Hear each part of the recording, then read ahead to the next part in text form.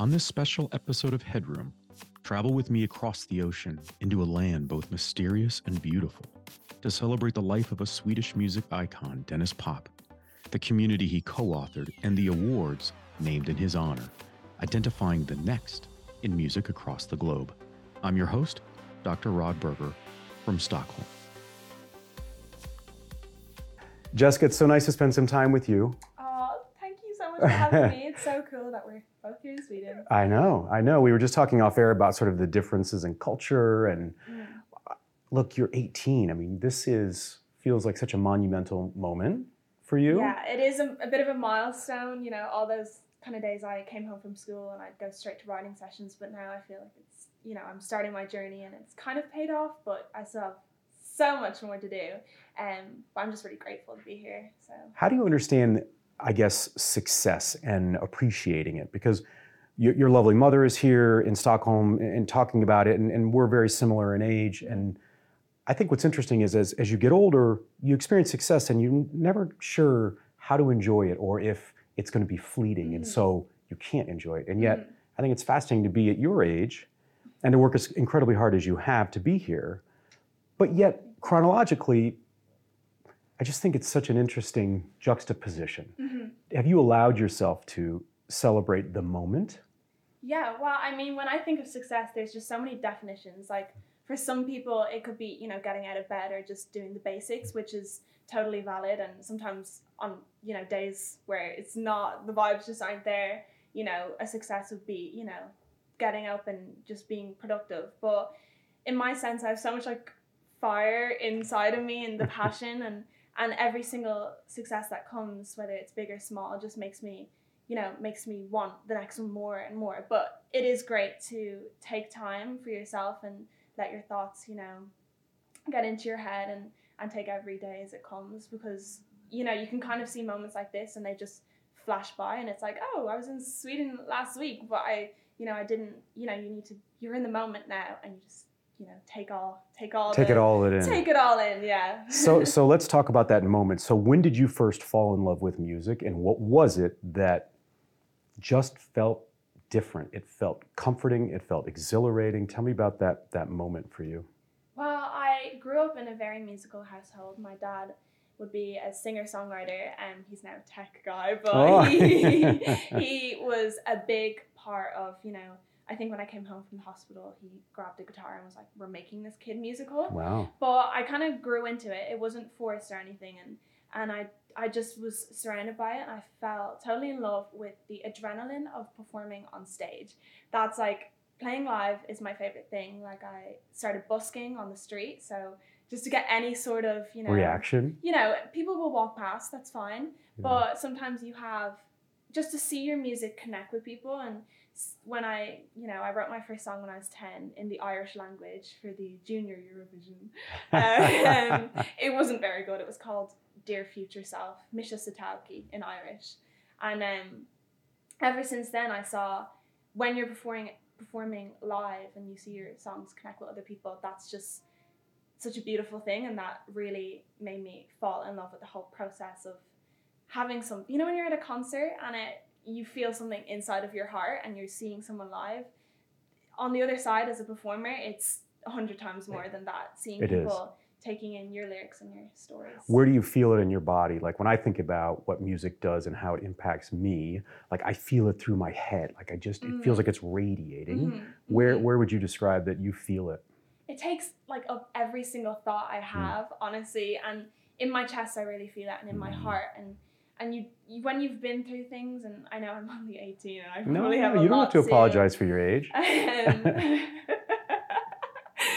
I know I have a lot to experience, but, you know, when you go through things and you're listening to a song and you resonate with lyrics that just really mean something to you, and it makes you feel less alone. And I think that's what music is supposed to be about. It's supposed to be, you know, have your lyrics and your stories resonate with people so they don't feel like they're alone and they have someone to look up to, and, you know. How did you find your sound? I think it's one thing to fall in love with music or any of the arts, but then it's an entirely different path to find the way in which you can express that, own that, embrace that. What was that process like? Did you enjoy that process? I had so much fun. You did. I think every single, you know, rejection, failure, that just fueled the fire to want, you know, all my goals come true, like more. So, you know, I dipped into like dance music, I dipped into R&B, I dipped into, you know, real pop. I did some classical training growing up, and I was a musical theatre kid. Oh, you were? So yeah, jazz hands and all that. Jazz hands, those translate around the world. So I really found my sound when COVID hit, because I was performing a lot throughout the years coming up to COVID, and I had so much fun doing musical theatre and, you know, really getting out and finding music that really touched me. But when you're alone in your bedroom, the world has shut down, and you're just alone with your thoughts, you really like start to write music that feels like you, and it, because you're so alone with yourself, you kind of understand your thought processes and everything. So that's when it kind of hit me. But for me, I absolutely love euphoric and thrilling sounds. Describe that for me. Well, some of my biggest... What is a euphoric sound? Well, I think that kind of coincides with the whole feeling of, you know, feel it inside of you, your heart, the fire, the fuel, the passion. I think that's just what music is to me. And some of the artists that I absolutely love, Alicia Keys, Florence and the Machine, you know, those songs that just really bring it out, the soul, definition of soul. The soul. I just love the soul of music, because when you write, you're initially just putting your soul out there for everyone to listen to. So it's kind of daunting, but back to, you know, resonating with the listeners, that's the most important thing. So. Let's talk about being female in the music industry. I had the pleasure of spending time with the producers program here that's connected to the Denniz Pop Awards, and that's to support female music producers, because they're really sort of anemically represented in the space, not unlike many sectors. And the passion, the conviction in the eyes of these women and what they do, and they're incredibly accomplished, award-winning. And I wonder, not to put responsibility on your shoulders, because you've got a lot of time to go in your career, but how do you think about sort of the young girl that's 12, that is looking up and sees you at 18 and says, I want that. I want to be, I resonate with what you're doing, you know. Tell me about that sense, being a female in the music industry. Well, I definitely think female empowerment is such a brilliant thing, and to have someone to look up to, like I would be 12, 13, you know, 6 years You ago. were that girl. I was that girl. I was at my piano. I remember I'd put on YouTube on my like little tablet, and I'd watch, you know, videos from Glastonbury or big festivals or, you know, award shows, and it looked like a distant from far away, like looking back at it now. But I think that seeing so many women represented in all different cultures and you know, in different ways of life, like you might see an older woman like absolutely killing it in the game, which is really lovely to see. It's like, right? You're still going, girl. Like, I love it. But yeah, with females in the industry, I do think we are lacking.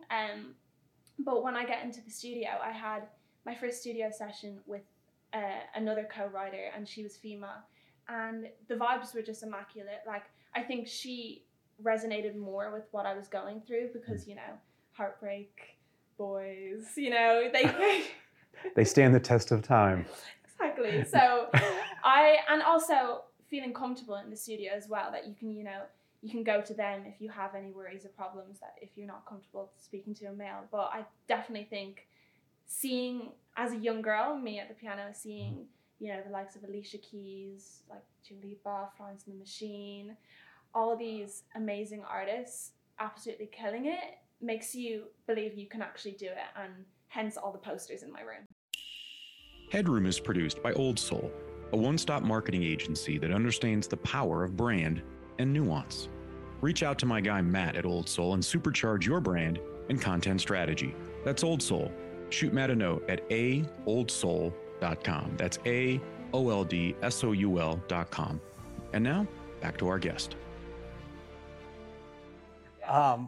You are, at your age and your generation, you're in such a unique nexus, I think, in time, because, you know, invoking your mom and our generations, we didn't have the opportunity to, one, take control of or even understand what personal brand meant, and then ways to express that where you had a potential sort of global audience, but I think that there's probably a great responsibility and hopefully some lessons learned. How do you balance, or how do you thread the needle between people loving you for your music and not objectifying you as a young woman in the arts? Because I'm amazed at how women navigate that, because it's really, it can be, at least from an outsider's perspective, a difficult path for some. So how do you think about that? Yeah, it definitely is kind of a tricky road to go down when you really, dive really deep into the whole, you have all these people in the music industry asking you, who are you, and what is your image, what is your brand? And me 2 years ago as a 16-year-old, I was just like posting selfies. I was like, I don't know what my brand is. I like music. I mean, yeah, I was like, I just write songs, but there is that element, because when you think of, now taking this more seriously, now that I've just graduated high school, or we call it secondary school where I'm from, you really have to take into account your image and how you present yourself, and the aesthetic, and what you write about. It is a big weight on your shoulder, when realistically I'm the most happy I will ever be sitting in a room in the dark with my piano, just telling my stories. And then when you bring in that element of who are you, how do you want to dress? I absolutely love style. I love fashion. I love you and me 70s, both. 80s, 90s. All right, you love it all. I love it. But when it's you're an artist and you have people who are looking up to you, and it is very easy in this industry to be objectified. And I think when you definitely go down the pop route, you have so many people, saying this is how you should look, this is how you should act. But I think navigating it and like realizing the kind of, the highs and lows of it, you can kind of work out, I'm going to wear what I'm comfortable in. I'm going to do it's all down to you, because then the music isn't going to be true to you if you're putting on a facade for, anyone.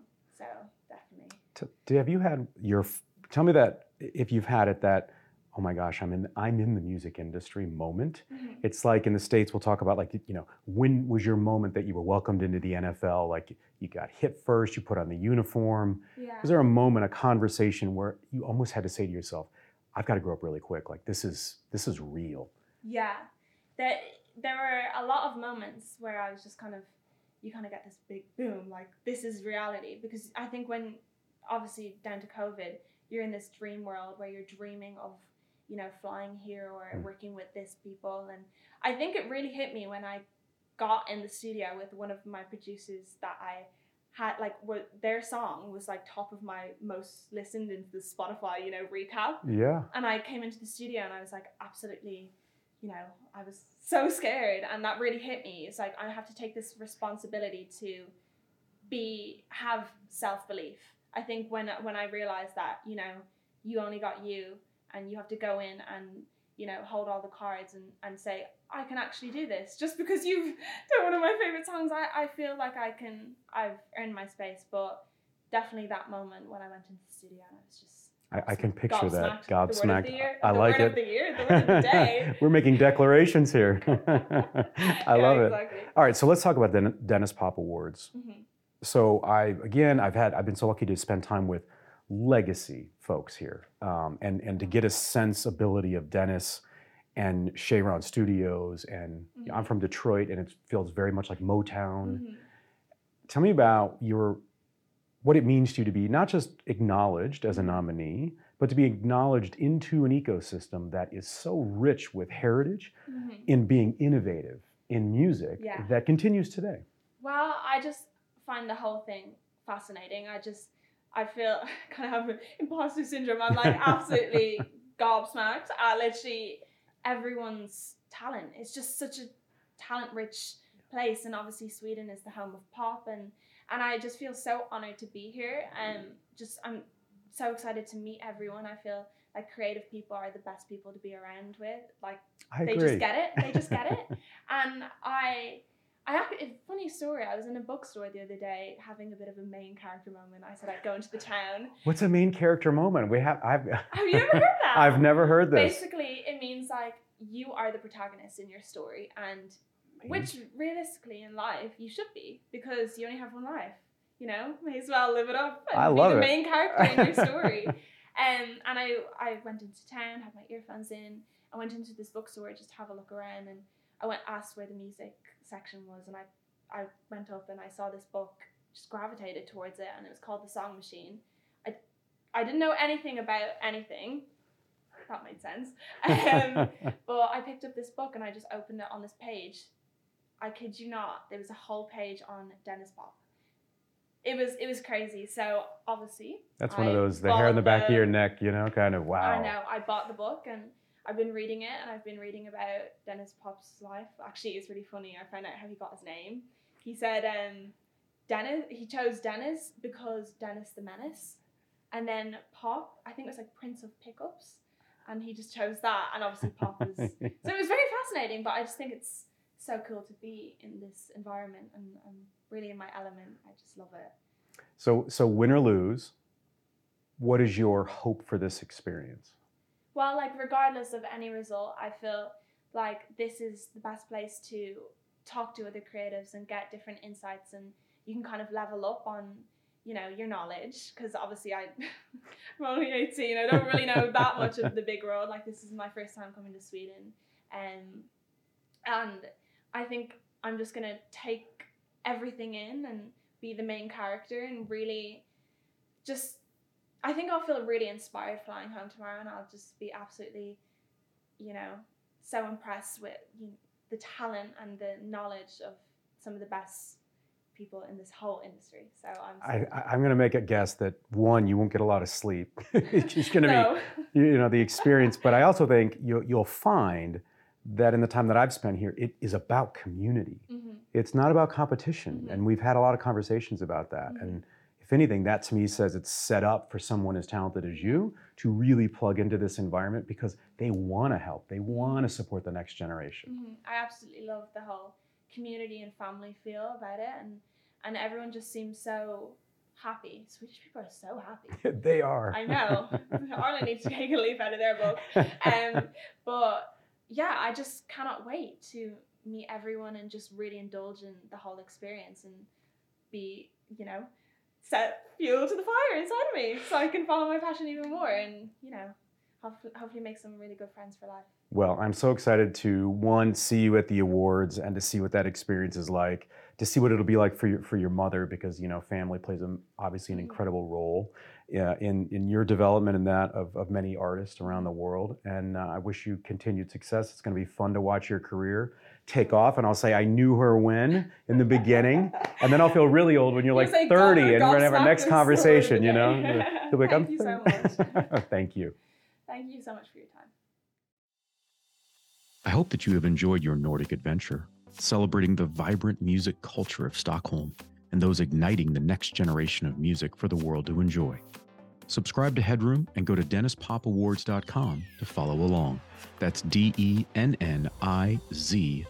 popawards.com. I'm your host, Dr. Rod Berger.